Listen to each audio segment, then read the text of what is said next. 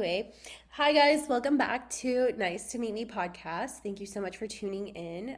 Today I'm here with my friend Rosario, and this is literally the third time that we're trying to fucking record this episode. Oh, thanks for So, having me. third time's a charm. We'll get it this time. Yes. We'll get it this time. This is getting posted, whether it's good or it's not good. So, you guys, we're in for a wild ride, okay? But today, like I said, I'm here with my friend Rosario. Seriously, thanks for being here and driving all the way out here for the third time My in pleasure. like a month. So, yeah, we actually, let me tell you guys about how we met. So, we had been following each other on Instagram for a long time. We were in the same religious community. Oh, I like how that sounds like a cult because we're going to be talking about cults. But Yeah, we were in yeah. like the same like sphere of friends Circle? or whatever. Yeah, same circle. Oh my God, how could I not say circle? That's like the most basic way. You said Oh, we were sphere. trying You to said make up sphere. words.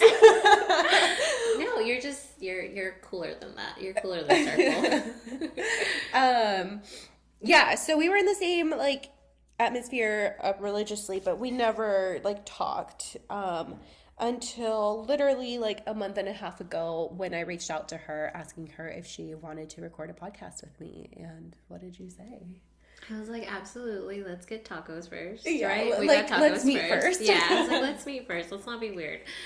Yeah. And we met up, and it was great. And we talked a whole lot, and then we've talked a whole lot since. Yeah. And Maybe too much. I mean, yeah, because you literally know like my darkest secrets already. Well, that's what happens when you start talking about like really, traumatic shit. yeah, really unique experiences that we have together that are similar. And yeah, of course Yeah. you're gonna open up. We were both vulnerable with each other, and Yeah. honestly, that's my favorite thing to do. So no problem. I love doing this shit. Awesome. So that's the perfect segue into the topic that we're going to be talking about today, which is how we both survived a cult and where we're at now. Yeah. Clearly, we're both still damaged. So You should get a look at us, like yeah. get us with our banties and our leggings. Right. We're doing great. Not me, not wearing a bra. Oops. I almost didn't wear a bra, but I thought like, okay, this is only my fourth time meeting her. Like, I should probably like wear a bra. No, girl, Yeah. we're good. I mean, we were already talking about morning shits, so Thick. yeah, thick and Thick. that. Honestly, that's like the best feeling ever, though. I Come on, don't like thick ones. Really? No, Like, you don't that's feel what she like said. just But empty? like, oh, I love the empty feeling, but I don't like the big stuff coming out of me. Okay, maybe I not like like the- where it hurts, but okay. Anyway, let's move on. You need to cut that out. Or don't, okay. actually. So, also, we just want to give you a heads up, guys, that this is going to be a two-part episode. Like I said, this is our third time that we tried recording this episode, and each time, like each of the previous two times, it was over 2 hours long. So there's just a lot to say. So we're going to cut this into two parts, and this is part one. What do you think if we get started? Let's do it. All right, awesome.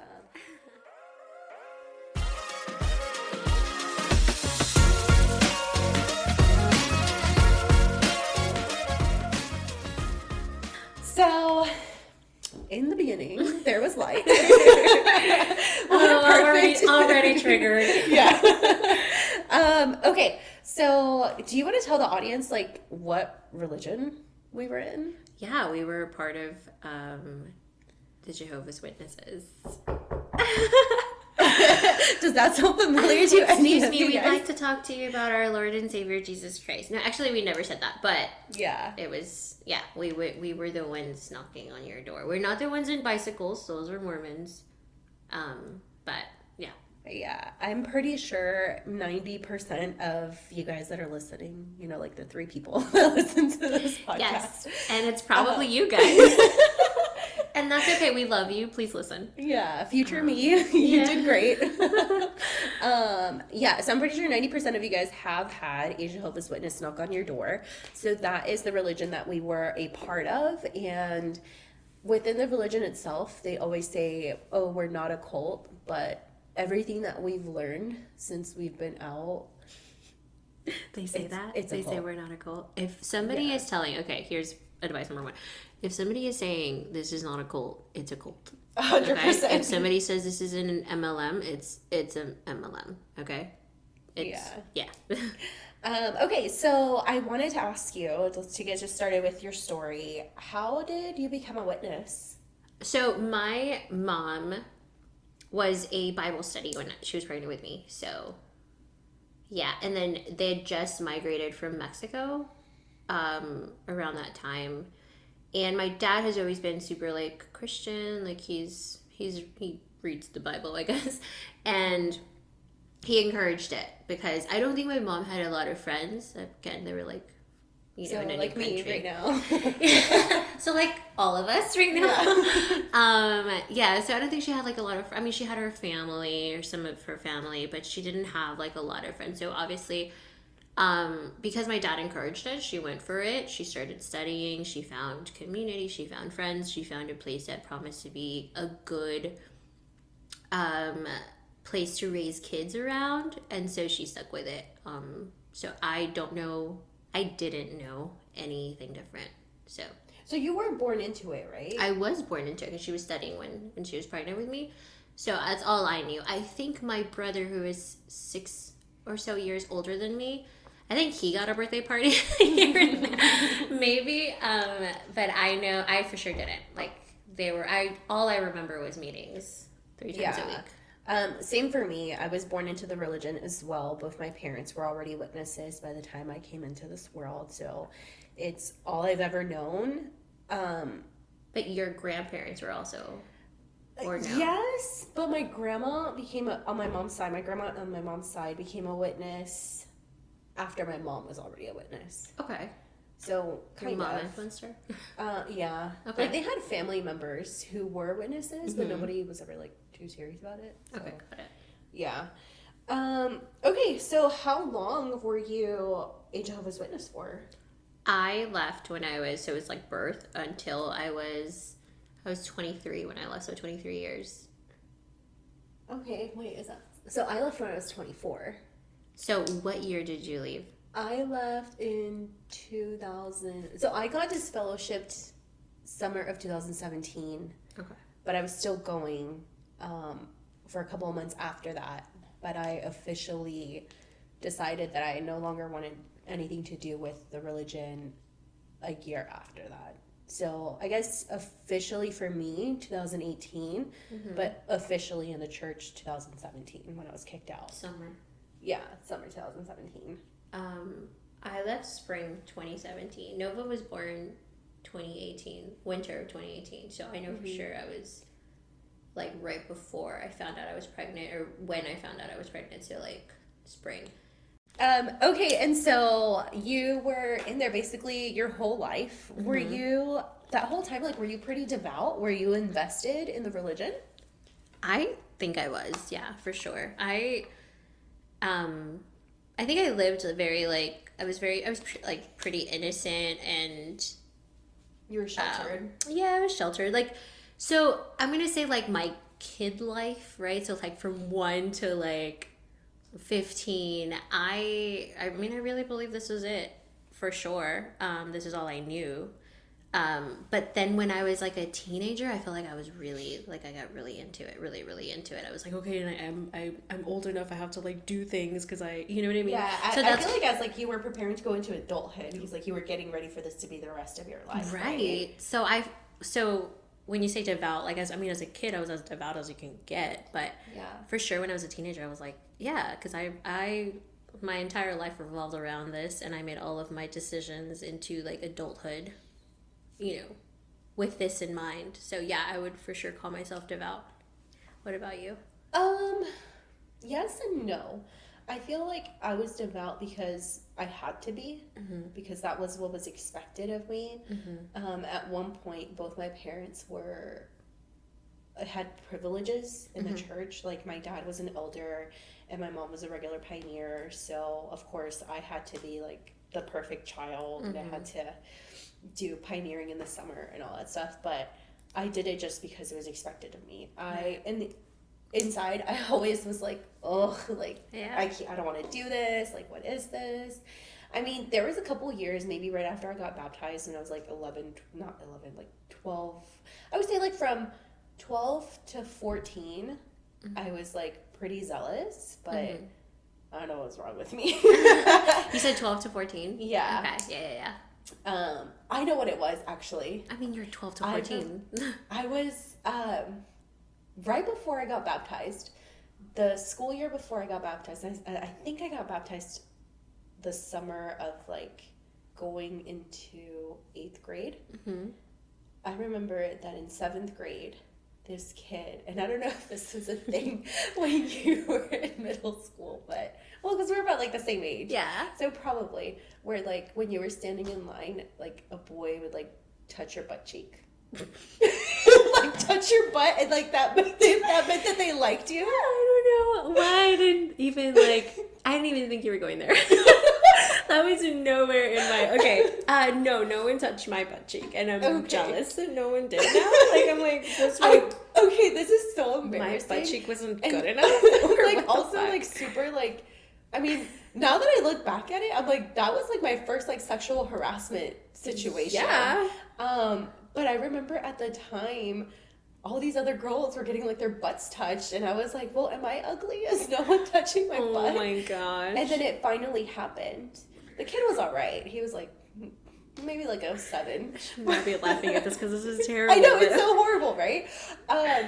But he finally touched my butt, and I thought it was gonna be like, oh, you know, like a rite of passage into like growing up. I don't know, but immediately after, like, I felt so guilty. Yeah. I felt like it was my fault. And I felt like I let God down, and I felt like I was literally I mean, Jehovah's Witnesses don't believe in hell, but I felt like I was gonna have like the ultimate punishment. You lost his approval. Yeah. You were I damaged was gonna goods. die in Armageddon because this kid touched my butt. Oh my god. So I think that's where my desire to be perfect started, because I had to make up for this sin. Because I literally thought it was a sin, and oh my god, now that wow, it's like I like opened Pandora's box. Like I don't even remember this, but I remember that that's one of the reasons why I decided to get baptized, because they always told us that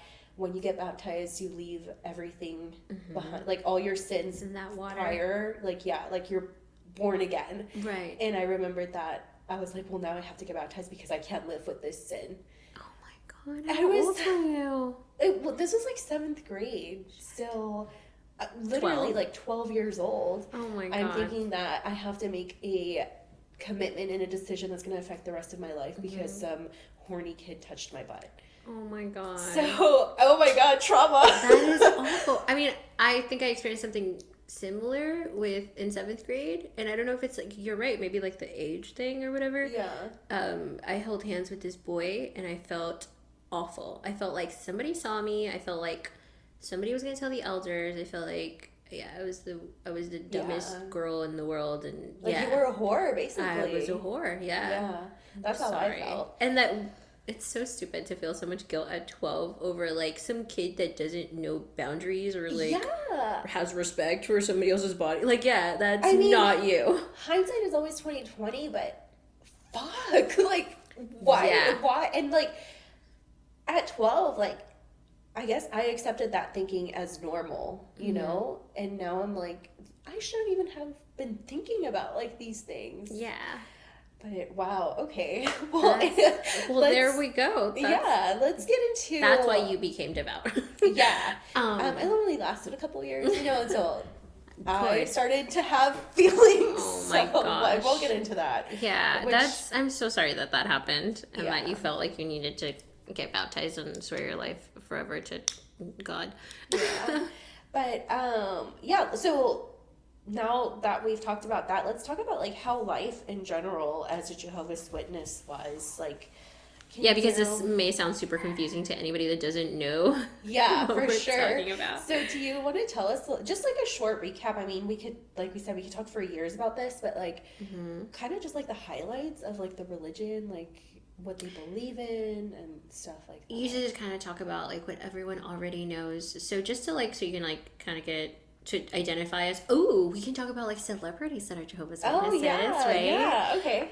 Michael Jackson was a Jehovah's Witness, sort of. I think Prince was. There's Prince all the was, cool yeah. pop stars, actually. Why do we only have trauma and no like and talent? Why am I not famous? So like Serena Williams is a Jehovah's Witness. She recently got baptized. Yeah. That model, Coco. Oh yeah. Rocha. Yeah. She's She's so pretty. Witness. So there are Jehovah's Witnesses. They have, like, I guess looking at celebrities doesn't give you a good idea of what it actually is like. So, similar to how we know all the controversy behind Scientology, but we look at Tom Cruise like jumping off of a plane and we're like, well, he seems like he's having a good time. Yeah, that's not everyone's experience. The actual people that are attending these meetings or whatever, and actually a part of these organizations, religions, high control groups, are not having a good time. Yeah. But you probably can but it's like they don't know that they're not having a good time because they've been brainwashed. Right. So we can talk about mind control too, but basically it's the religion that knocks on your door on the weekends mostly. Now they do cart witnessing, so you might see them out, like public spaces. Yeah. Right. You'll see them with cards with magazines, pamphlets, books, whatever. They're the ones that don't accept blood transfusions. They are the ones that don't celebrate any holidays. So you might work with one that doesn't celebrate Christmas or their birthdays or whatever, or any holiday. And I'm trying to think of something else that kind of sets them apart. Oh. We are not there anymore. The programming is still there. See, guys, it takes forever. But that's essentially it. It's, if you have seen any, or I guess we can I'm trying to think of documentaries that I've seen recently. Have you seen any documentary on a cult, on a high control group, on Mormons, on the Luz del Mundo? Yeah. It's designed very, very similar. Yeah, the structure is pretty much the same. There's a governing body, there's congregations, there's elders that lead the congregations, there's quote unquote privileges within the organizations. And it's like when you're a member of that religion, you're expected, it's a full-time commitment. Like you're expected to go preaching. Every month you have to report a certain amount of, I guess, volunteer work, because according to them it's voluntary, but if you don't do it, like, you're a black sheep. And then another thing, going back to like their beliefs and stuff, one of the things that they're pretty well known for is they are like a doomsday religion. They believe in Armageddon that's coming any day now for the last 20 years. Not 20 years. No, really? I mean, they've been saying... for longer than that. It's been much longer. I mean, it's since they've started. Since they've started. So the last 100 years. Yeah, like any day now. They also believe that only 144,000 chosen ones will be going to heaven to rule with God and Jesus, and the angels and stuff. And then the rest of the human population will be here on a paradise earth.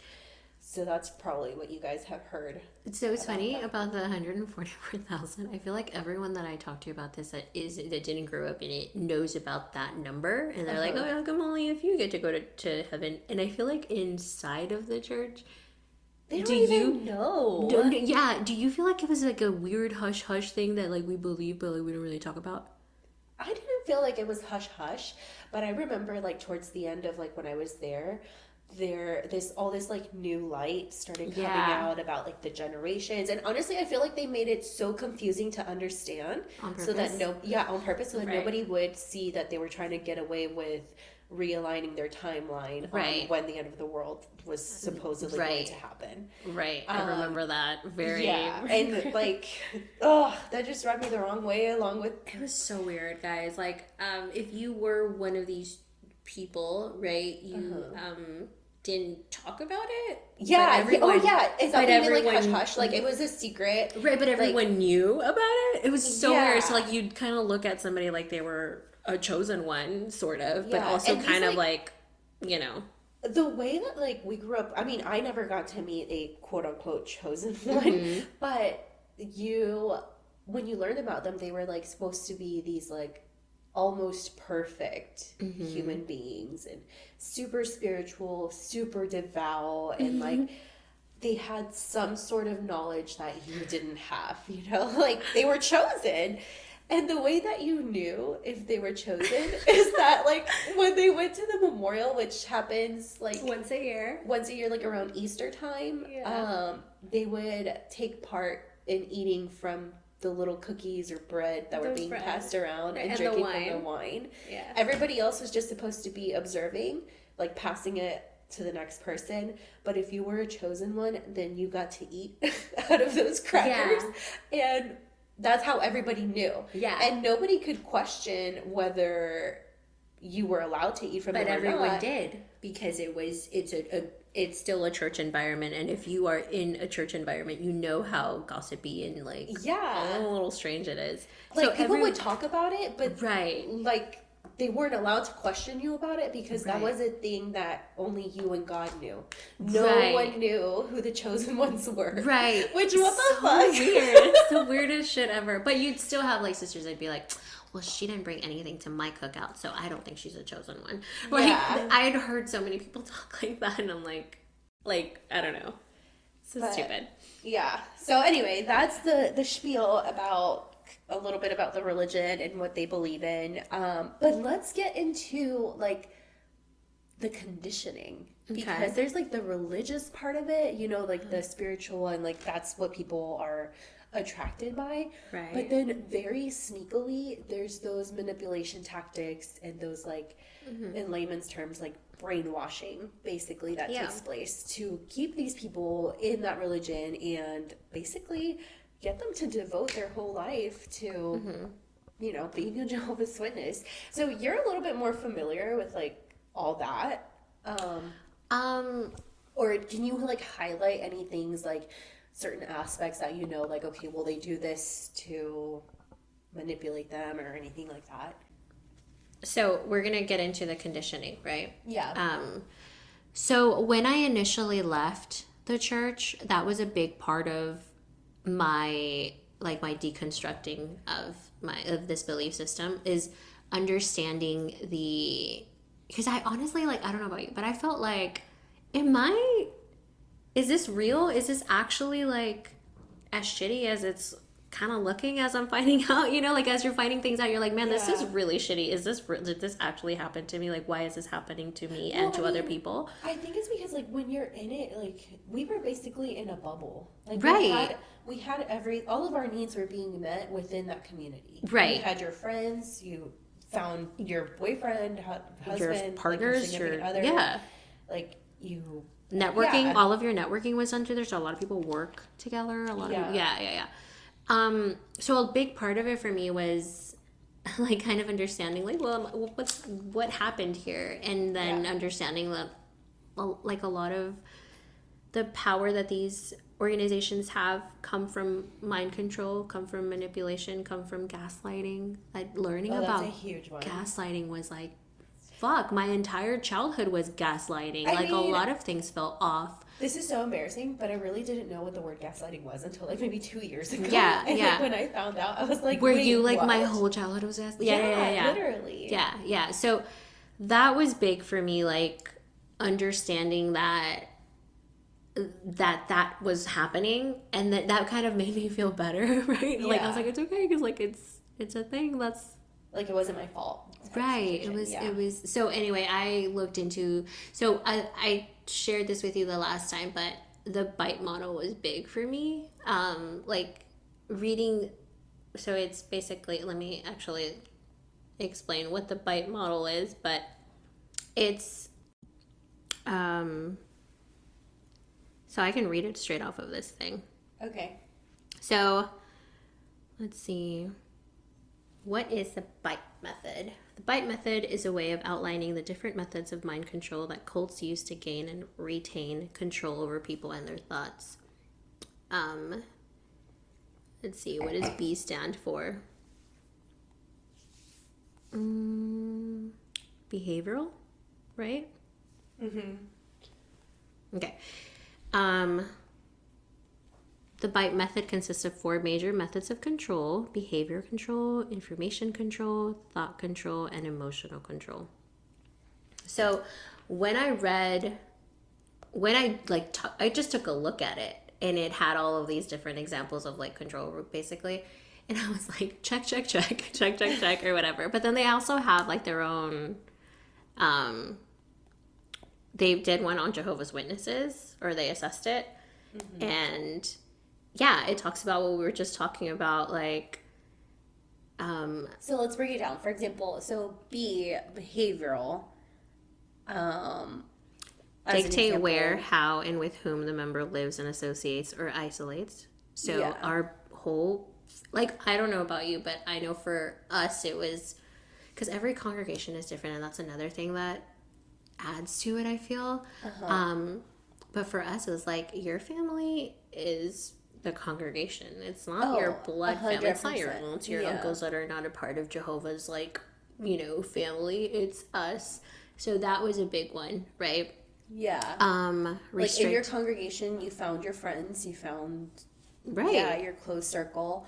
Another thing is, if any of y'all went to school with like a Jehovah's Witness or have friends that are Jehovah's Witnesses, and you notice that they're kind of like standoffish, it's because we're always told that we shouldn't be friends with people outside of the church, and that those are bad associations. And that's like a way that they control our behavior. So I know when we were growing up, it was 3 times a week.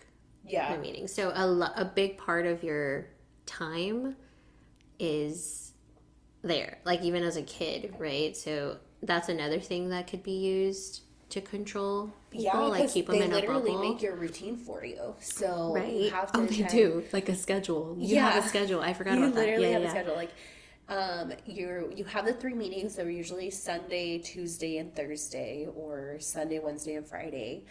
So like every other day. And like you couldn't miss those. Like if you miss those, you got a call. Yeah. We would get a call. We missed you, and even that is manipulative. Like you knew like you were in trouble. Like nothing like officially in trouble, but you knew that like you were, and that wasn't trouble. Like it's hard to like describe what it was like in there, because listen, like we're talking about it now, and it's so obviously that's manipulation. Obviously that's like toxic, right? But inside it was reworded, it was like, oh, that's so sweet that they called to check on you. That's so sweet that like they're worrying about and but like, look, obviously from the outside looking in, it's like, that was bad. But another, I'm gonna just read 2 that I feel like are huge. Rewards and punishments used to modify behaviors, both positive and negative. That's so what is it, Pavlov's experiment, basically? Pretty much. And what that does to you. And I feel like that has a lot to do with like our self-esteem, especially as women. Like, and I would say that right now in my life, I mean, not just exclusively because of the religious trauma, but it's a huge part of why I have a low self-esteem, and why I'm such a people pleaser, and why I have like imposter syndrome, and why like if I mess up, sometimes I feel like it's the end of the world, because I don't know, for me, like I just felt like I had to be perfect all the time, because you're always looking for that validation. Like you want it in the church, from what I remember, like as a little kid, like parents are always like, oh, you have to learn this Bible verse. You have to learn to recite it. You have to raise your hand at the meeting to comment, even if you just like, even if the answer is just like Jehovah or Jesus, like you were encouraged to do that, because, and then when you did that, everybody praised you. Everybody was like, oh my God, you're so cute. You're so good. Like, it's pretty good. Like, you had something. And those are the rewards. Like, that's that validation. And then you come to seek it because it's like, I want people to think that I'm a good person. I want people to think I'm spiritual. And it's that, like, what's everyone else going to say? And that's a huge part of, like, that culture. Yeah. Like, whatever you do or don't do, what are others going to say? So that what are others going to say? I think it's so. Isa and I have different experiences. My parents weren't they didn't have any like quote unquote privileges.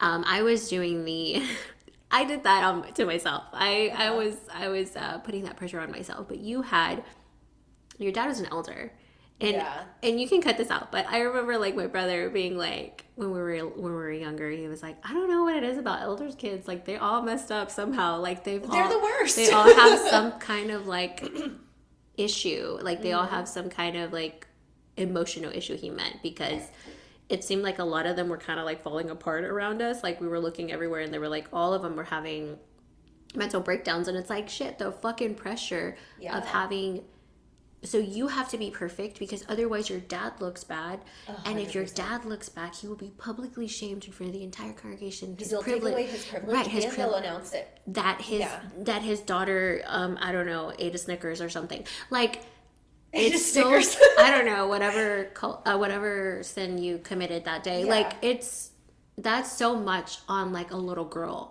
Yeah. On a like child. I was carrying the pressure of like my dad was the one with the privilege. Yeah. But if he wasn't able to keep it, it was my fault. Right. And that is just huge. And I remember it was always like to anyone who was an elder or anyone elders that I knew that stepped down or gossip, because everybody talked about the elders. Yeah.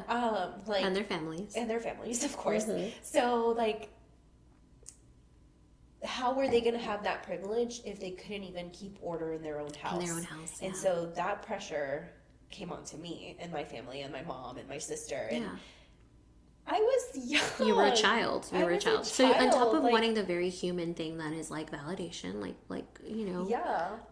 you had that other pressure of like, if I am not this, right? Yeah. And then you probably heard it at home. I know you did. You're like, what are people going to say? What is whatever? That's so much on a kid to carry.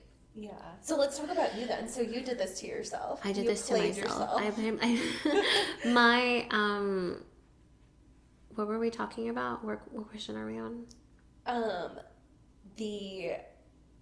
We talked about behavioral and yeah. I think we're on the the rewards and so we were talking about the bite model, which was like fundamental for me. Like it was huge, and this is why this almost encouraged me and like validated the whole experience. But we were talking about the behavioral control that is a part of the B in the bite model, that cults use to keep their members submissive. So with me it was, I didn't have like, my family structure was kind of like falling apart. Like my parents, they're divorced now, but they weren't doing too well like with like when I was growing up or whatever. And I found so much like structure and stability and a family that I thought would be ideal within the congregation. And so I knew if I did things a certain way, I knew that if I behaved a certain way, if I whatever, I would get that validation and I would feel like I was on the road to having this family that I wanted. So that's where it would make up for what you didn't have at home. Right. So although I didn't have two people at home telling me like, oh, you have to keep up with appearances, you have to do these things. I was hearing this. I was still attending the meetings 2-3 times a week. And so I was hearing those things from the leaders, right? Your like, spiritual moms. Right. The grandmas, the moms, the dads that I had in the congregation. I heard all of those things from them. And I'm sure like you got so much praise because you were going by yourself, right? So much. For a bit there I went by myself. Towards the end for sure I went by myself.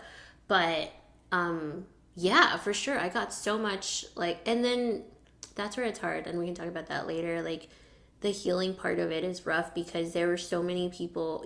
I experienced a lot of gaslighting, I experienced a lot of manipulation, I experienced a lot of shame from these people, but I also experienced like a lot of them, some of them were terrible, but like some of them were great, and some of them put a lot of time and effort into me, and I felt love from them, and I'm sure that in their own way, they tried to encourage me in the best way that they could. So that's where it's kind of hard, where it's like, oh, like I had a lot of guilt for leaving when I found out. You owed them because they invested all this time, and they didn't have to because I wasn't their kid or whatever. But yeah, so for sure I had pressure that I put on myself. And then I also had like the congregation's pressure for sure. Yeah. Okay. What about the T? What does the T stand for? The T stands for, well, the I stands for information control. And we can just do one little thing, and this is enough, guys. Yeah. So we weren't allowed to Google ourselves. Yeah, and not like your name yourself, but like you're not allowed to Google Jehovah's Witnesses. Yeah. Those were dangerous waters if you did. And I was scared. I don't know about you, but I felt like actual fear. No, 100%. Yeah, I felt fear. They're so good. Yeah, like they were so good at telling Let's give them that. They're good at it. Yeah, because they were like, I mean, it felt like if you did that, you were jumping off a cliff. Oh yeah, like you were immediately going to be an apostate. Like and who knows what you were going to read, and like all of the stuff that was out there was lies, and just don't read it. If you want to learn about, like anything, the only things you should, your only point of reference should be JW.org. Yeah, JW.org, or the videos that they self-publish. Like, right. Yeah, it was so frowned upon. And then amongst that too, like I remember there would be like articles in the Watchtower that said that, I don't know if this has changed given like the social climate now, how like therapy is encouraged. But I remember there was times where it literally verbatim said like you should not seek like help from a therapist or read like self-help books because why would we be taking advice or guidance from a human being when we have the Bible that is God's word and it's inspired by God and it's holy and it's not wrong? It's like, and I'm just like, what the hell? It's like, comical because like all of the publications are inspired or like literally made by 7 dudes in New York. Yeah. Like right before I left, I knew this girl who had, she was interested in therapy. She thought it would help her, but she didn't feel like she could. And she was I remember her being there was such shame. No, but she was so excited because she was like, they're releasing an article next month and it talks about like mental health, and there's like a little part that says like you should seek professional help if you feel like you need it. And she was so excited that she was finally getting like approval or whatever. God. And it's like, dude, like if you actually like now that I think about it, I'm like, damn, all those fucking people that like committed suicide. Yeah, they really needed it. And I know we joked about it earlier, but like the whole like we used to be like, what is up with the elders kids? Like they all need something or whatever. Yeah. So all of these kids that were, they had all this pressure on them and the entire world on their fucking shoulders. Yeah. And is that why I have back problems? Probably, girl. And no. And so like all of these people that needed help probably couldn't get it. And they're probably waiting for this approval as well. So it's like, but also like, I'm not saying like I'm not justifying them or anything whatsoever, but it also shows how like the Jehovah's Witnesses change their teachings as time goes by, and they always call it new light according to like what's going on in society. Because back then, I think we can all agree that like therapy came with a stigma of like you only went to therapy if you had a mental illness, and mental illnesses were wrong. And now like we all have mental illness. Come on, like literally, yeah. Mental illness was bad. Like it was scary. It was a no. So, you were sick. And it wasn't like preventative, like kind of like how it is now. It was more like if you got to that point of needing therapy, like you were a goner basically. Yeah. And now, of course, like societal perspective has changed when it comes to that topic. So now that you mentioned that your friend was like happy that she got approval, like that makes me happy because the people that are still in there, have an okay and have a green light to like now be able to seek the help that they needed years ago. The problem, however, is remember when we talked about this network that so everybody that is oh god don't tell me they're going to JW. They are. They are. Yeah, I knew a few that went to so it's like wait, okay, but I'm interested to know like how that JW became a therapist in the first place. Well, can we talk about privilege too within the? Oh, 100%, but actually, yeah. we can talk about that in the second one. But you told me about what you were told, right? About the what did, like, when you started sharing your story, what did she say to you? She said that sounds like. Oh, when I started there, when I was going to therapy and I was telling my therapist about like everything that I was going through, and she was like, "Well, that sounds like spiritual abuse." Right. Your therapist identified that what, like, within. Literally the first meeting. Okay, exactly. You, unlike these witnesses that are going. Oh my God, they didn't want them to know they're in a cult. Right. Oh, no. Right. So it's like, yeah. I don't think that they can, because to them that's going to sound normal. They're like, "Oh, your elder told you that you were a And then they're whore." probably gonna turn around and snitch. And Right. Get them in trouble. I mean, I don't know if they can, but they probably would if they could. You know. Yeah. So, yeah. So, like, a normal one would, like, identify, like, "Oh, that's why you're anxious," or "That's why you feel whatever." And when they're going to somebody like, that's all they know as well, like, "Oh, that sounds fine to me." Oh my God, that makes me so Yeah. So sad and upset, and just I want to like smash something. no, but I hope that they're not all going to, you know. Yeah. But I imagine that, like, if you are not, like, you don't have any doubts, or if you're completely submerged in this world, like as I was, and you hear, like, your therapist be like, "That sounds like abuse," that you're not, I'm pretty sure that they're gonna be like, "Well, I have to find another therapist." Oh, 100%. They would like turn on them and be like, "Oh, this is Satan's work." Like, Exactly. So I think, although we hope that they're okay, like that they're getting the help that they need if they need it, I don't think that that's that simple. yeah, no, you're totally right. But anyway, so thought control is another. Did we do thought control? I think we did like we didn't like information. address it specifically, but I mean everything that we've said so far. Yeah. Yeah. So require members to internalize the group's doctrine as truth. We literally called it the truth. Yeah, they're literally called the truth. Yeah. And let's talk about how you're not allowed. Well, we talk about like how you're not allowed to like do research outside, Right. But if you even so much as like question anything, you're getting a talking to.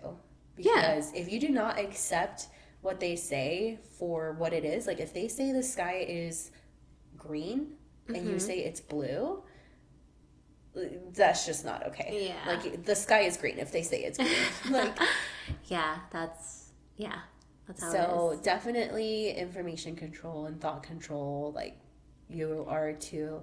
This Do you one's- remember that one article? Were you still in it when they were like ramping up their whole like end of the world is coming things, and I think it was a letter actually that said from the governing body to the congregations, and it said that you guys need to be ready to jump when we say jump, Right, and you better be yeah. ready to like not question what we're telling you to do, but just do it. Yeah. And I was like, what the hell? Like, it made it sound very serious, like Armageddon was going to be tomorrow. Right. But, I mean, like, how much more, like, controlling can you get than that? I remember the reactions to that. It was like, "Oh shit, like we really have to be like on, like there's no playing around now. If you're fucking around, you better get your shit together because it's coming." And like, yeah. Oh, if yeah. I wanted to go to college then, I was like, "No, fuck college." Like, Yeah. like I can't go to college. I have to go preach. Let's talk about that, because We that's will. always It's coming.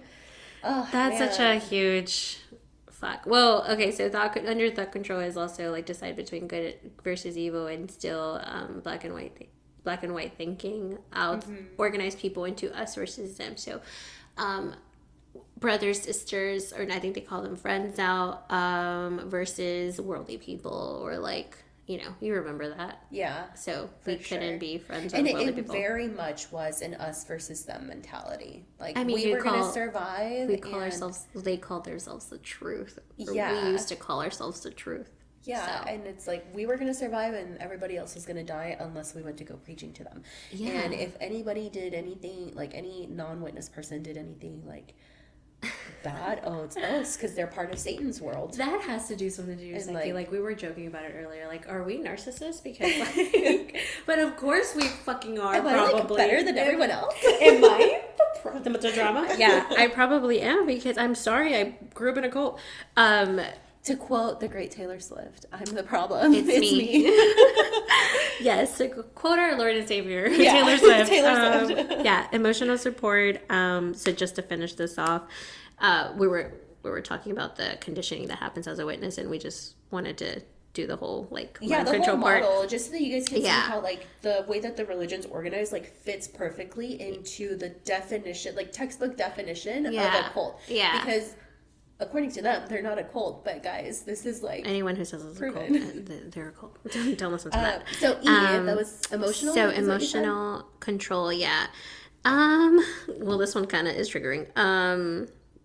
Instill fear, such as fear of thinking independently, the outside world, enemies, losing my God. salvation, leaving or being leaving. Like that was really hard.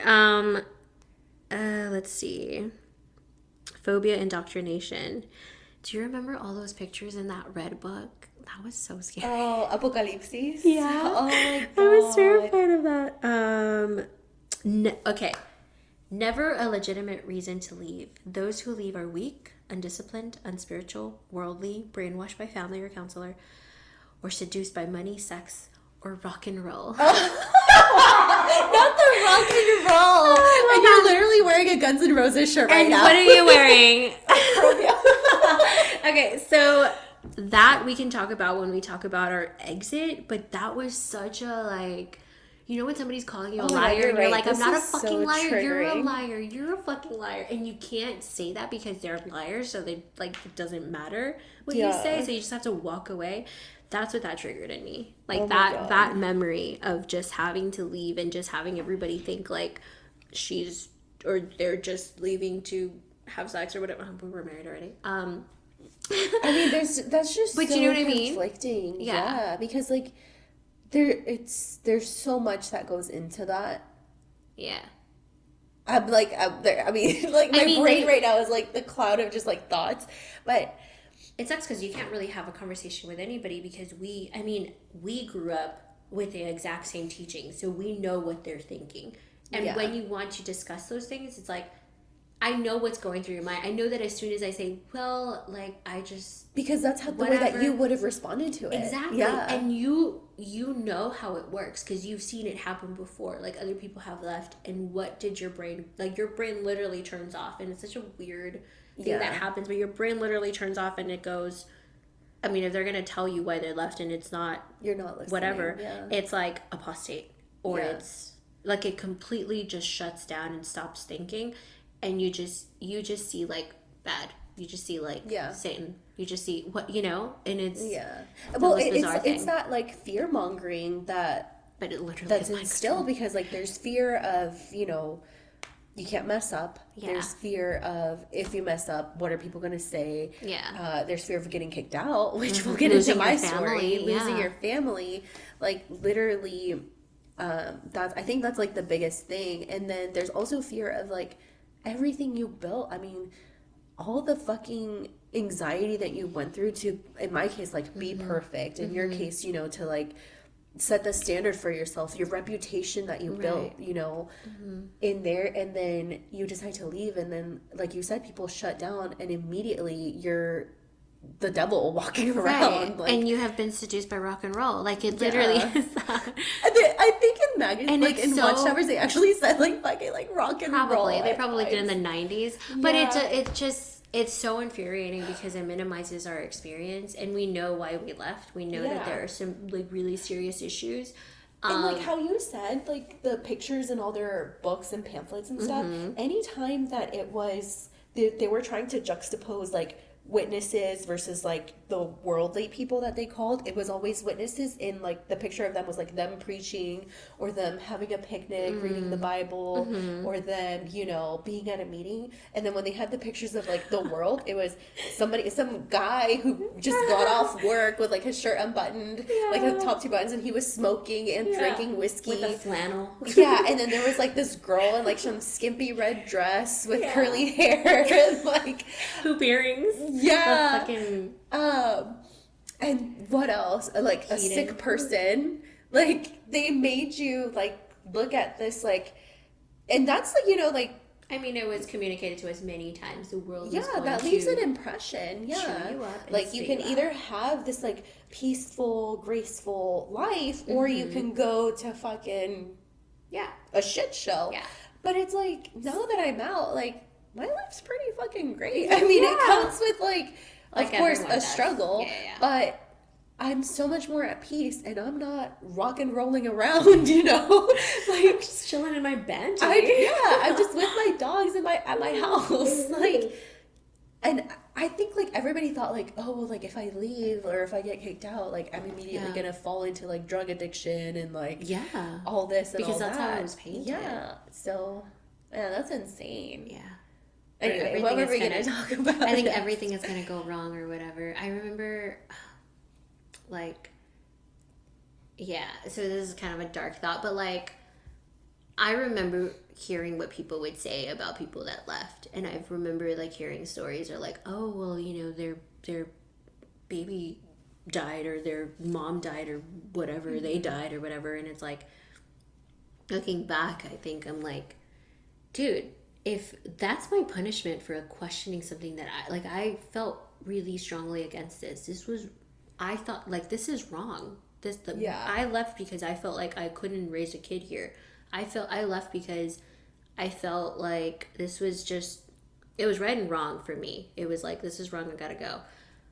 And you're telling me that God is going to punish me for seeing something that's very clearly wrong and leaving, and this is going to happen to me? Like, if that is the God that I was worshiping, like, I'm good. Yeah. I'm okay. I don't need to be a part of this if that is who I was, you know, living my life for. So, yeah. Anyway, yeah. Okay, so I want to ask you a question now that we've, like, gone through basically, like, the programming and basically defined that it is a cult. And, you know, we've discovered that, like, our thoughts and everything that we grew up in weren't our own, and they were just conditioning. Do you have any, like, regrets or resentments, you know, of things that whether, like, you weren't allowed to do or you were forced to do or, like, you had to do because of everything that you were taught? Yeah. I think we talked about it last time. Like, I think I asked you, and we both answered, like, the same thing. I was like, so, like, if you could change it, would you change it? Oh, yeah. Yeah, so, like, if you could go back now, like, what would you change? I mean, I don't want to grow. Obviously, it's hard because everything that we went through brought us to where we are now, and I'm happy with my life now. I know you're happy, but yeah, like, I would absolutely erase that part of my life. I would absolutely erase being born into a cult that limited me in a lot of ways. We've talked about, I don't know if I can get into the personal life part because I haven't quite processed that part. If I would change it, I would say probably not. Like, the way that my personal life went, I don't think I would change that. Like, as far as, like, having Nova and stuff like that? Having Nova, getting married at the age that I got married at, like, that is what led me to exit that. Yeah. So, no, I wouldn't change that. But, like, as, like, my professional life, my education, absolutely. I have so many insecurities tied to, like, not going for, I don't know if we talked about that in the conditioning part, but, like, higher education is not encouraged, right? When we talked about the letter that we received, and I was like, that, like, if I had any, like, little thought about going to college, I was like, nope, you're not going to college because the world is literally ending, and I truly believed that it was. And when I left, I remember that was a big part. Like, that was one of the things that made me the most angry. Not going to college. Yeah, not yeah, not like living a quote, normal life. Like that Yeah. was really, really rough, and it's still one of my biggest insecurities. Like Oh my God, like, are we the same person? Because I have the Probably. same regret. I like it'll come up for me in different conversations and different like relationships. It'll come up where something is said, and Your mind immediately takes it to, Oh. I'm not good enough because I didn't go to college. Exactly. Yeah. Like at work, at a lot in relationships where I will hear something and I will interpret it as you're dumb. Like Yeah. that's what I hear. Yeah. And I remember, not to cut you off, sorry, Yeah, but yeah. like, I just agree 100% because I remember, like you said, in any sort of relationship, when I was dating, and like on Bumble and online you dating, have to like and, put you, that on there. Yeah. Well, you don't have to, but You don't yeah. have to, but A lot of people what do you have it. talk about on a first date? What do you do for work? Where did you go to college? What do you do for fun? This speaking is to my soul so right now. cringy and so embarrassing to admit. So glad it didn't work out with that guy. And I felt so guilty because I lied. And I said that I had gone to college Harvard? or I was no, or that I was in college or something like that. I mean, this was like years ago, so I don't like remember. But I lied out of shame of not having gone to college. And it was only with that one guy, and I never did it again. just didn't 'cause feel right, I yeah. felt so icky. But yeah, that's one of my biggest like resentments. And sorry, I totally took control of like No, the- I the want to hear subject, this but- because that's kind of what I'm going through it, and I'm still going through it. I still am trying to feel comfortable with this, and it's like And like people like, especially like in today's society where like people are successful without a college Exactly, degree, I know. like it's not the same thing though. I'm like, I know it's a piece of paper, but it's like something it's that $40,000 in debt, or yeah, you know, whatever. right? it's Like not we did ideal. avoid that, but at the same time, it's like I know. I remember like in my past relationship, like something that he always told me was like, I want you to just go and take a class just so that you can see that you can, just so that you can see that this is like you're a smart person. Your boss told you this, or No, my ex told me this. He was like, you should do this just so that you can, like, because I feel like it's a very obvious when you are in a relationship with me, when you know me, like, closely, like, you will know that this is something I'm insecure about. Like, yeah, how smart I am, how whatever. And he was like, I think you should just take a class just so you know that you can. Just so that you can tell it, so that, like, your self-esteem can catch that and be like, I am smart, I'm capable, I'm whatever. would that do And it for you though? Because I don't think that would do it for me. Don't know. I don't know. Because I've never done it. So, See, like I don't know. I have an associate's, but to me, this is gonna be so messed up. But to me, that's even more embarrassing that like not going Why? at all, because the way that I see it, like, okay, you have an associate, so what? Like, it's nothing. And I'm like, to me, it feels like a waste. Yeah. And I've actually been thinking about this a lot lately because not at my current job, but at the job that I left prior, I was asking for more money. And one of the things that was mentioned in passing was that I don't have a degree. But I was literally working myself to the bone, and I got the validation from everyone else, but that was their excuse, one of their excuses to like not. Yeah. And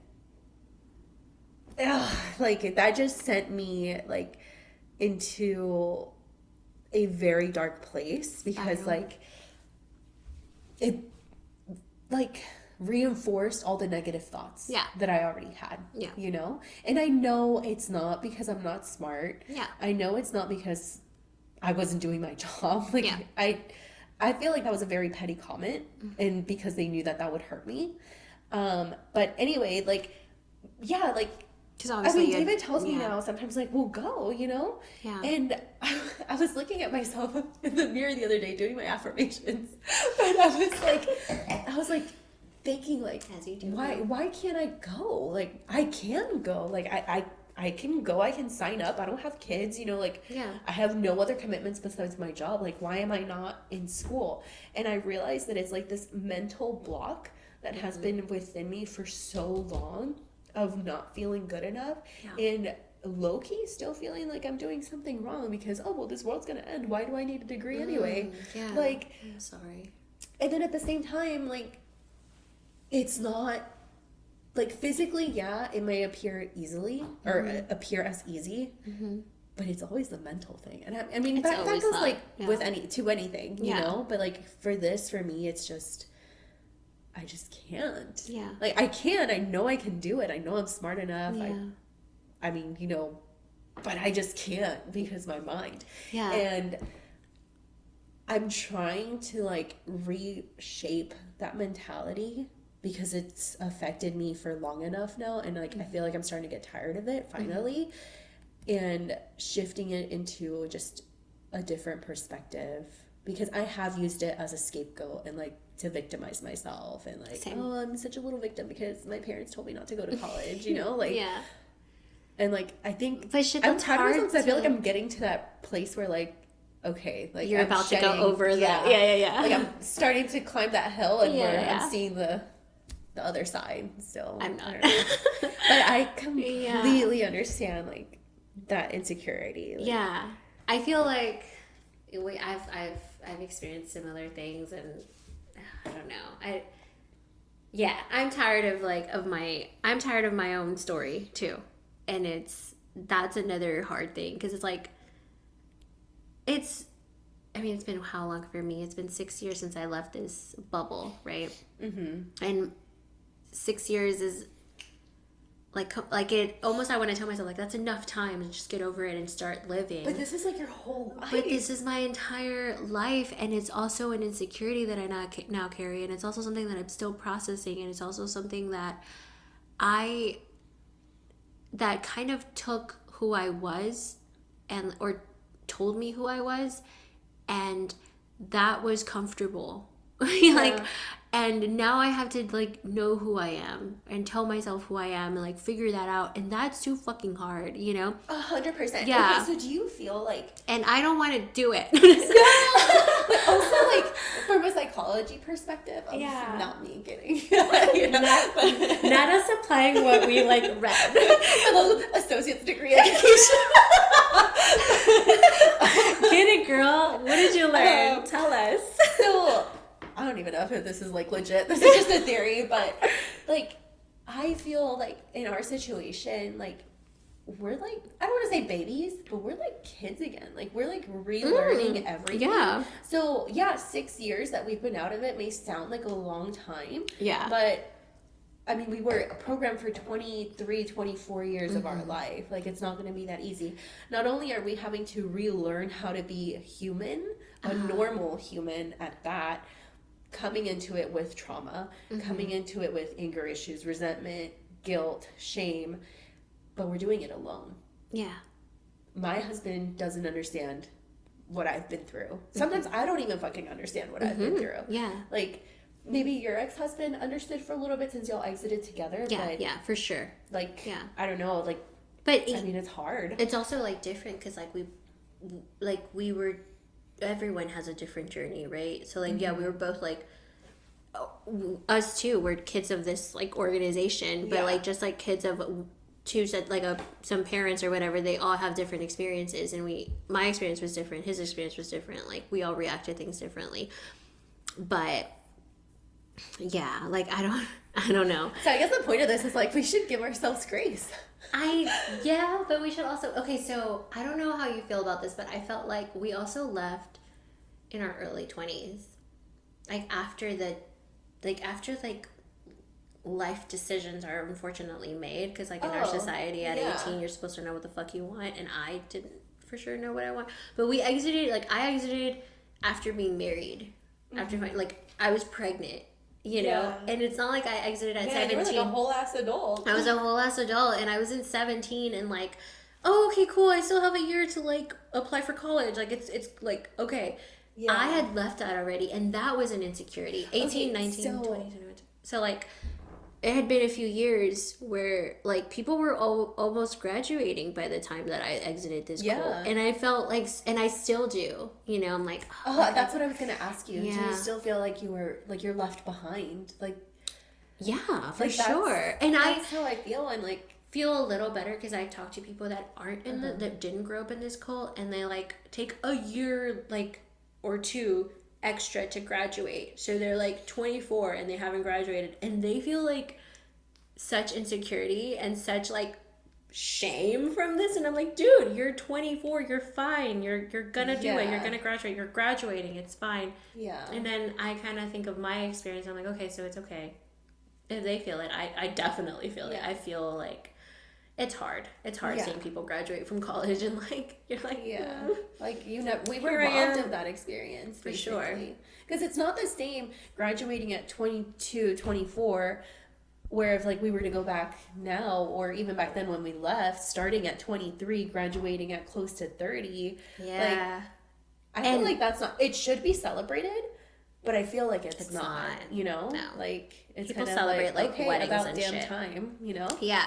I felt also, I still feel an insecurity with, because like, obviously, like, I think everyone is smart. I think, you know what I mean? Like, I think circumstance and environment like affect that or whatever, but I think everyone is smart. I definitely didn't try in high school. I didn't. I had maybe like, well, because you were so focused on well, for one, towards the end of high school, I was like, I don't care about this, like, the world's gonna end, I don't need to go to college or whatever. But for a lot of it, I had like family, you know, stuff that, and also like childhood things that told me that I wasn't good enough or whatever. So like, oh my God, I'm so sorry. I had that stuff, right, in high school that made me like not try or whatever hard enough, because I was told I was the dumb one, so I'm the dumb one, you know, so it's fine. And then I was like, I use the church also like, well, it's fine because the world is going to end and I'm going to be a pioneer and I'm good at that. So it's like, you know, so yeah, there's a lot to it, but it's cool. We're gonna be fine. Is it cool though? Because I don't feel cool. We're fine. We're uneducated and fabulous. Oh, man. And we have to like join book clubs and read tons of books to like catch up with people, but we're fine. We're fine. Yeah. Oh my God. But and also, just before we move from the topic of college, like personally, I remember like I wanted to go, and I was like, and this is also like part of like the struggle of like being like first generation and like child of immigrants. Like, I was filling out like the FAFSA application on my own, and you know those questions are I don't fucking know the answers to, and it's so hard, and like it's in English, and like my parents don't know, and like there was school counselors, but I never had any like educator who was like invested, you know, like how you see in the movies, like where they help you and stuff like that. No, like, me either. So there was that struggle for me where it was just like, hey, this is too hard. And then the additional struggle of like, at that age, I was being encouraged to be a regular pioneer, you know, be, again, with like the pressure to be perfect. And while I could have gone to college, if I like stood my ground, I just feel like that would have brought so much shame to my family. And like, oh, look, she wants to be worldly. Like, she's not like devoted. She's not a pioneer. Like, she's a bad seed. How hard it is to get like in like the applications in college and shit. Like, you had this added like, I'm gonna disappoint my parents because I'm gonna want to go to college. No, literally. That's terrible. But yeah. Anyway, I'm ready to move on from this topic. Yeah, we're gonna start crying. So now that we've kind of broken the tip of the iceberg, and you guys have a little bit of insight into like how we grew up and our mental state at the time, I guess we can say. Yeah, like, or looking back. Yeah. Like, now that you guys know a little bit about that, this episode's not about over an hour long, so I want to move on to the next question or the next topic that we want to talk about. Like, when did you start to question your faith? I mean, we've talked about kind of like, you know, college, 17, 18 years old. Like, when did that change start for you? So I didn't question my faith until I questioned the organization that I was in. I was married to somebody who was really like curious, and he had some issues with, we both grew up in it, right? But he had some issues with his faith for sure, because he was really into science. He is really into science and history. There was a lot of inconsistencies, obviously. It's funny because one of the main reasons why we connected or whatever was because he was so knowledgeable in all of this. But honestly, like, if you read shit enough, you're gonna have questions about it, right? So that was what he was going through. And it was about a year into our marriage where the other part had happened. But that entire first year, I mean, we would go to museums, we would, like, everything that he was consuming, I was right next to him. So obviously, like, the faith part of it, like, there were so many inconsistencies. We would go to the meeting and we'd learn about something and it'd be like, wait, we just saw at the museum that's not true, and that, like, there's really, really old civilizations. What do you mean Adam and Eve happened this year? Like, it just didn't make sense. A lot of shit didn't make sense. Their whole timeline is, like, so off. Yeah, and I mean, we can get into, like, the Bible itself, but, like, that was basically what was happening for that first year for us, for me, actually. So you could say, like, it started pretty, like, slowly, like, building up. Right. So for him, like, I think he'd always known about this, but it was, like, really weighing heavy on him or whatever. So that was happening for him that first year. And then we talked about it because obviously, like, it's not like you can just go have doubts and, like, not, your wife's not going to notice. So I obviously was like, what's going on? And we had a whole conversation about it, but I don't think that his plan was to, like, do anything about it, or he didn't quite know that he just wanted an answer, it sounds like. Yeah, and also, like, he wanted an answer, and he was, like, having a really hard time because this was also, like, what was his entire life. Yeah. And it being not real would really, really suck for him. And so that happened, and then I already knew about his doubts. I decided to ignore them because, I mean, he explained them to me, and yeah, they're real. And I decided to ignore them because I was like, it's fine. Like, if and so did you just, like, put them in a box and, like, never exactly looked at them, don't think about it? Did he, like, plant a little seed or what? I mean, he definitely was planting seeds left and right, like, that entire first year. Like, I by then was pretty knowledgeable in, like, the Bible, like, not being the most consistent with history and science or whatever. Like, I already knew that, but I was willing to, like, overlook that. What really did it was he sent me a podcast, an NPR podcast. I think I told you about this. And it was the ARC thing. It was the Australian Royal Commission. It was basically like CPS raiding the fucking Kingdom Halls here in America. That's essentially what happened, but in Australia. And in their investigation, they found out a lot of shitty things about the policies within the Jehovah's Witnesses. Do you still have, I mean, I know this was years ago, but do you still have, like, the podcast link? Because I can find it. Yeah, I would want to link it in the show notes for anybody who wants to listen. Yeah, for sure. We'll link it. I'll send you the link. Okay. So that, he sent me that, and then we had a meeting that day. And I think, so he later wrote something about this or this experience or how he basically, like, how we woke up or whatever. And in it, he describes, like, so, like, he sent me the podcast. I listened to it at work, got home, got dressed. We went to the meeting. And he kind of describes, like, me being in the meeting and just being, like, overtaken by this love in the congregation. And it's absolutely true. I loved going to the meetings. I loved being with my friends. I loved, like, hanging out with old people that I thought were my grandparents. And, like, I loved being there. That was my entire life. And I had that last meeting, and I think that was probably the last meeting where I was fully, like, you know, in. And I wasn't thinking about the podcast the entire meeting. It wasn't until the ride home where he asked. You were literally, like, smothered in, like, this, like, love bombing is what it's called. And we can talk, that's another part of manipulation. Control, So then he asked me about it. He was like, hey, did you listen to what I sent you? And I was like, yeah. And then over the next 2 months, and he was like, well, what did you think? And I was like, I'm going to need a minute for that one. Yeah. And I kind of just enjoyed my last meeting. And then I really dove in. And we talked about the BITE model. We talked about, I watched different things, different documentaries, and I was very careful not to watch anything like apostate or whatever. Yeah. I just watched information. I educated myself on the policies within the Jehovah's Witnesses. I found out that it's really easy to, trigger warning, it's really easy for pedophiles to exist within this organization because of its policies. And a lot of shit happens, and a lot of people have power, and a lot of people get hurt because of it.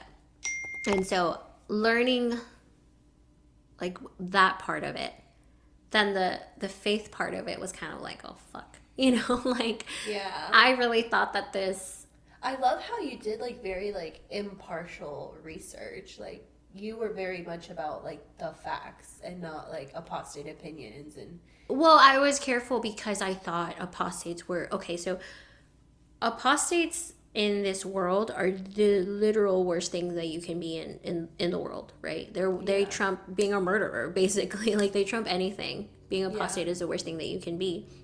I was really careful not to read anything apostate because I didn't want to be an apostate. Now, as I are we apostates now? You called it. Yeah, that's us. No, well, honestly, like if questioning and like if asking questions it makes you an apostate, then yeah, I'm an apostate. That something didn't make sense to me, and I asked a question, and I was told like just ignore it. Yeah. That's what we were told by the elders. But so that's what really did it for me over the next 2 months. And I don't think my ex at the time was I think he just had this information and didn't know what to do with it. He was just like, this is really shitty, and I can't function in the meetings because I know all of this stuff, and this is hard or whatever. But then I was like, 2 months in, I was like, okay, we're leaving. Like this was like we were singing that song about Jehovah being our friend, and I was like, he is not my friend. Like that is where, to me, Jehovah died, and it was really rough. It was literally, I grieved it, and it was really, really hard. Definitely the hardest thing I've ever done was grieving that. But in that moment, he died for me, and I was like, we gotta go. And he was like, wait, what? Wait. I was like, yeah, you built all this up, and we gotta go. And he's like, no, I just what do you mean you're ready? What are you talking about? This is, leaving is hard. So he was like, no, we can't just like pick up. I was like, no, yeah, we can. Yes, we fucking can. And yeah, that's kind of how that went or whatever, and that's how we left. Yeah. But I want to hear about how you left. Oh God. Yeah. Mine is long. So, where do I even start?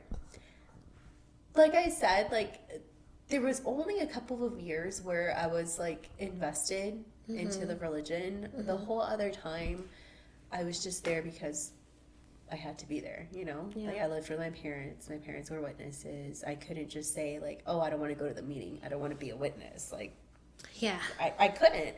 So I would go because I had to, and I tried. Like I really tried to like it, but I didn't. Yeah. So in me, I always knew like this isn't for me. Like I was very depressed. Because I wasn't happy. Like it was just not for me. But I had to comply. So I tried to like it. I tried to, and maybe I pulled it off. Because I feel like a lot of people thought like I was a role model for the younger kids, but I said all that because like throughout while I was in the religion, I was reprimanded several times for sinning. I had premarital sex. It was the same thing like every time that I was in trouble.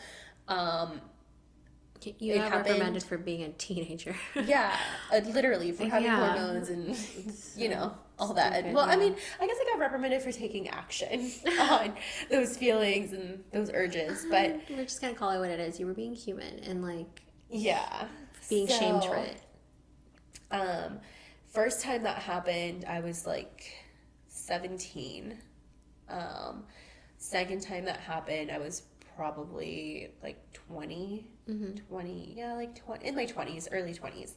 And then but those first two were private reprimand. How do you say censurada in English? I never knew how it's that's not called. Censored, is it?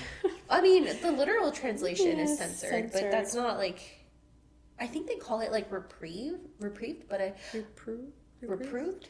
I don't know. I looked it up. Like, I looked up the definition for that word and it just didn't make sense. But anyway, it was like a private discipline where the only people that knew that I had been in trouble were obviously my parents, because I lived with them, but it was the elders and myself.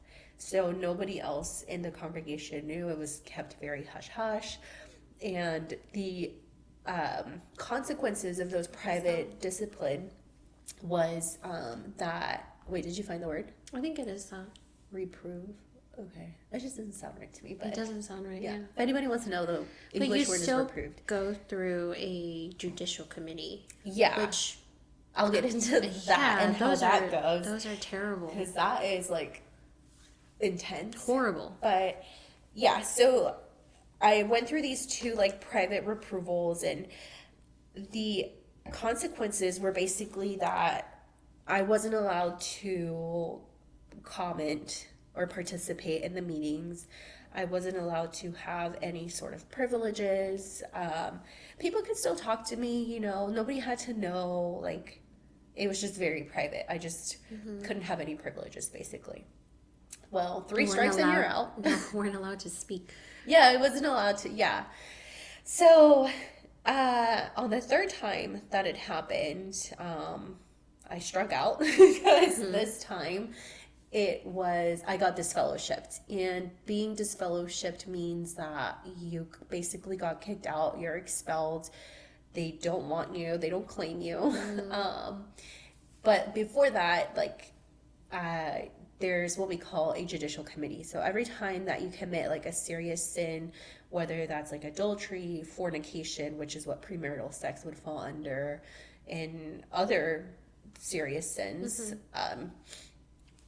you basically get literally what it's called a judicial committee. There's 3 elders that meet with you, and they ask you very invasive questions about the alleged sin. In my case, my sin was of a sexual nature, so they were asking me, how many times did you do it? Where did you do it?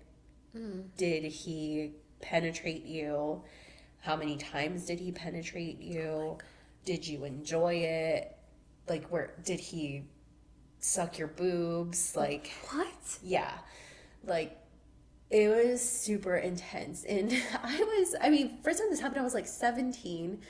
Dude. Like 17, 20, up until like I was 23, you know, like, it was they're like gross. Grown married men. They're grown men. And a lot of the times youngest one was like in his early 30s, and the oldest one was probably like 60 something. And a lot of the times there's people that you grow up with. So Oh like yeah, you know them. Yeah. Like, you go to their house to eat dinner, like, Yeah. your parents invite them over. Think of like, the you four, know them. like, the 4 dads in your parents' like friend circle, just putting you in a room and asking you the most personal questions, and a lot of the times you're a minor when they're asking you these questions. It should be illegal. I don't know, understand how they're still doing it. It's horrible. It was just very invasive, very uncomfortable. But because it wasn't my first rodeo, like, I feel like I had become like kind of insensitive to it. I remember that third time, the third and final time, I was just giving answers like very, what's the word I'm looking for? Like point blank, you know, like very like removed from the situation. You disassociated. Yeah, no, literally, I disassociated. But I remember that I cried, not because I was sad or anything, but because I thought that's what I had to do. Like, I thought that that's what was expected of me, because if I didn't cry, then they would think that I wasn't repentant, and then I would get disfellowshipped. Dude, you were just surviving. You were dissociating. You were No, like, I remember crying, and I felt bad inside. I felt bad, like, Issa, why are you crying if you don't want to cry? But then the other half of me was like, you have to cry, because if you don't cry, then they're gonna think you're being arrogant and you're not repentant. You're gonna shame. You're gonna and so I cried, and I like played the part of like, oh, I'm so sorry, like, I'll never do it again, or I can't believe I let Jehovah down, you know, like, oh my god, basically putting up a show. And I guess I must have seen through my bullshit because Apparently, not a very good actor. Yeah. Actually, you know what? Do it again. I'm not a good liar at all, whatsoever. I'm like the worst liar, and not even like because my lies are bad, but because like I'll out myself. Like I'll just like I just can't. So yeah, I ended up getting disfellowshipped, and it was rough. At the time, I was still living with my parents, and my family was going through like some other personal tribulations. And so the atmosphere in my home, or the environment in my home, was just not healthy. So my mental health like just took a nosedive. But anyway, one of the consequences of being disfellowshipped, like I said, is that you are basically shunned. Your family is not allowed to talk to you. If you don't live with your family, they cannot speak to you for anything whatsoever at all. Not a hello, not a nothing, like nothing. And if they talk to you, they can get in trouble. Yeah. In my case, I still lived with my parents, so they were allowed to talk to me. Even then, like, the contract is supposed to be kept at a minimum, like, just for very basic things, like, excuse me, or, like, you know, take the trash out. anything that's just essential. Like, they're not supposed to, like, associate with me. They're not supposed to invite me out to eat if they go to dinner, like, nothing. Of course, like, your friends, they're not allowed to talk to you. Anybody else in the church is not allowed to talk to you. They won't even, like, wave if they see you. They don't smile at you. Like, you're literally dead. So yeah, and I think like that's one of like the more controversial topics when people talk about like Jehovah's Witnesses. Maybe some of you guys know someone who used to be a Jehovah's Witness and they were disfellowshipped, so they can like corroborate what I'm saying. But it was very intense. I mean, you were shunned from your community and your family. Yeah, and their justification behind that is that they use that as a form of, they don't call it punishment, they call it love. Loving, what do they say? Like loving How discipline. How do we know not more fucked up if this is the idea of love that we grew up with? Like, just so you guys know, like shunning or giving somebody the silent treatment is a form of manipulation, and that was what you experienced was traumatic. That was trauma. Like, that's not okay. And so their whole objective is to, the way I understand it is like, show you what you're missing out on and what you're giving up because you're choosing a life of sin. Yeah. And let you make that choice. Yeah, you don't get to enjoy Jehovah's world and Jehovah's people if you go against him. Yeah, if you don't comply to what they're telling you. Yeah, like if you're not submissive to what you're supposed to be doing, then look at what you're going to miss out on. And that's supposed to motivate you to want to come back and build a relationship with Jehovah and like work on your spirituality and like blah blah blah. And yeah, it was really rough. To say the least. Yeah. But yeah, and so like going back to like the first couple of times that it happened, so that was like how I was officially out. After that happened, while I was still living with my parents, of course I kept going to meetings because I wasn't about to try to start fights with my parents about like why am I not going, because you're supposed to show your repentance through action, you know, like going to the meetings. I don't fucking know. I finally moved out that summer, or that next summer actually, because that was summer 2017. So summer of 2018 I moved out, and for a couple of months I kept going to the meetings, but then I realized like, okay, this is not what I want to do. This is my chance, you know, like I'm already out, like this is my chance. So, but anyway, I wanted to rewind and go back to the first time that it happened when I was 17, when I got privately disciplined, where the only people that knew were my parents, myself, and the elders. I was a junior in high school, and I was a really good kid in high school, and because it was a private situation, like everybody else in the congregation still had me in really high regard. Like I felt like I was, you know, one of, I don't want to say like a favorite kid, but like well liked in the congregation. And I had like the grandmas and the grandpas and, you know, like the second moms and all that stuff. Like, I felt very loved. Yeah. And graduation was coming up. And, since we're not allowed to celebrate birthdays, we're not allowed to celebrate anything else, like, for a Jehovah's Witness kid, like, your graduation party, like, that's it. Like, that's where you That's go. your quinceañera. Yeah, that's literally. your birthday party for the past 18 years. Yeah, like, that's where you go all out. Everybody always looks forward to going to a graduation party or having a graduation party. Right. And I'm gonna cry, and this is so stupid. Sorry. No, it's not. Like, I was so excited to have a graduation party because I never felt celebrated. Yeah. And I remember an older, I would call him like my grandpa, or he always felt like he was a grandpa. He kept asking me, like, hey, when's your graduation party? Like, what can I help you with? Like, I'll pay for the DJ. Oh. And, like, my parents and I would talk about it all the time before I got disciplined. Like, I would always say, like, oh, I want this, and I want this theme, and I want it to be like this. And my parents were always like, okay, yeah, sure, whatever. Like, I think they were just being dismissive about it. Like, they never really did anything. But you were looking forward to it. I was so looking forward to it. And I could tell, like, other people were looking forward to it, too, Yeah. Because it was a celebration for basically the whole congregation.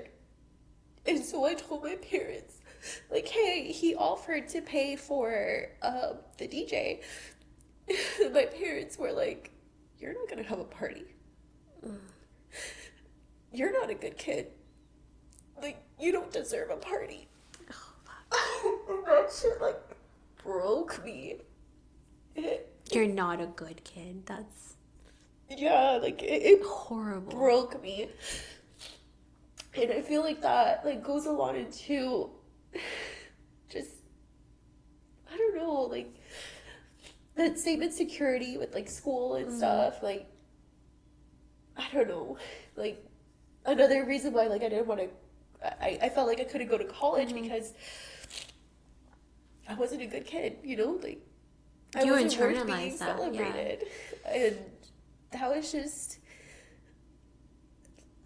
when you look at it, like, in a vacuum, like, a graduation party, okay, so what, get over it. But, like, for me, it was, like, such a formative moment, like, it's a milestone, to, like, graduate, especially when that's one of the few things that you can celebrate. Yeah. And that was, like, taken away from me because I made a mistake. Yeah. A mistake that I was already feeling like shit about. I was already paying the consequences for, like, yeah, so that was super intense. But I'm really sorry.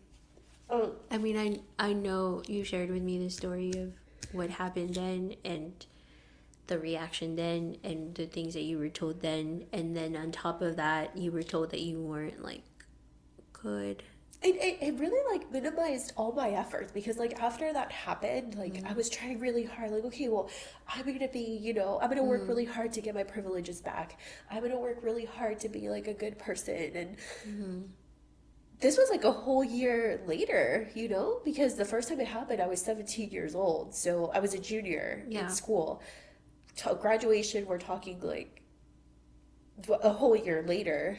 Yeah. And I was told I'm not a good kid. You're not a good kid. So it's like everything that I did, all the effort that I put into, like, recovering from that, fixing this thing that you did that was so terrible that wasn't. Yeah, you were just being a normal teenager, and you did nothing wrong. Yeah.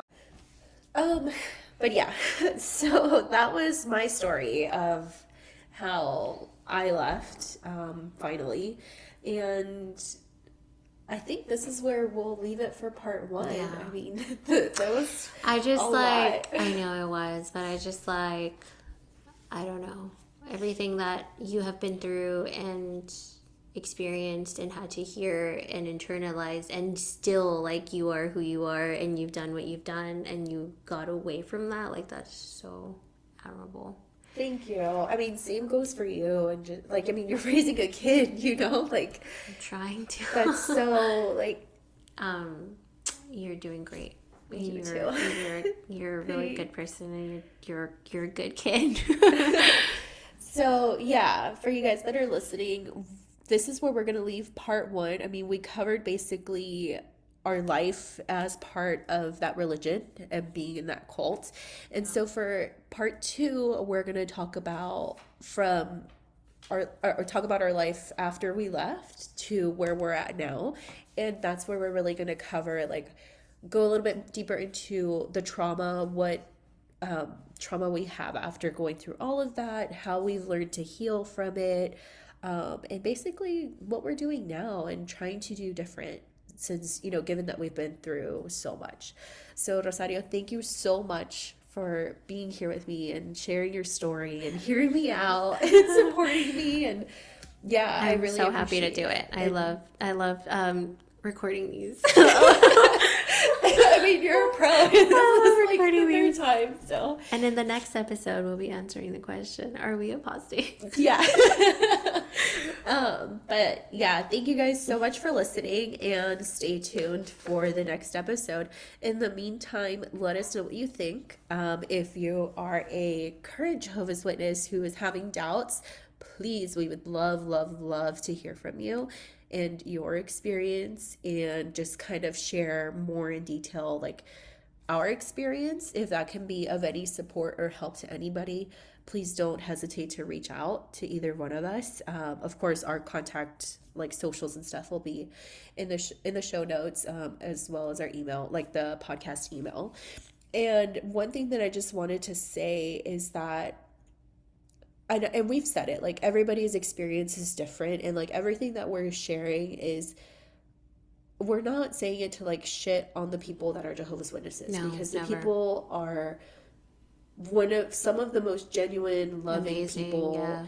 Very kind-hearted, and I think that's why it's so easy for them to fall prey to things like this. I mean, it has some of the most amazing people I for sure have ever met. I still think about them regularly and miss them, but it also has some of the worst. Yeah. And unfortunately, they're at the top, and they're So so anyway, thank you guys so much, and we'll see you on the next one. Bye. Bye.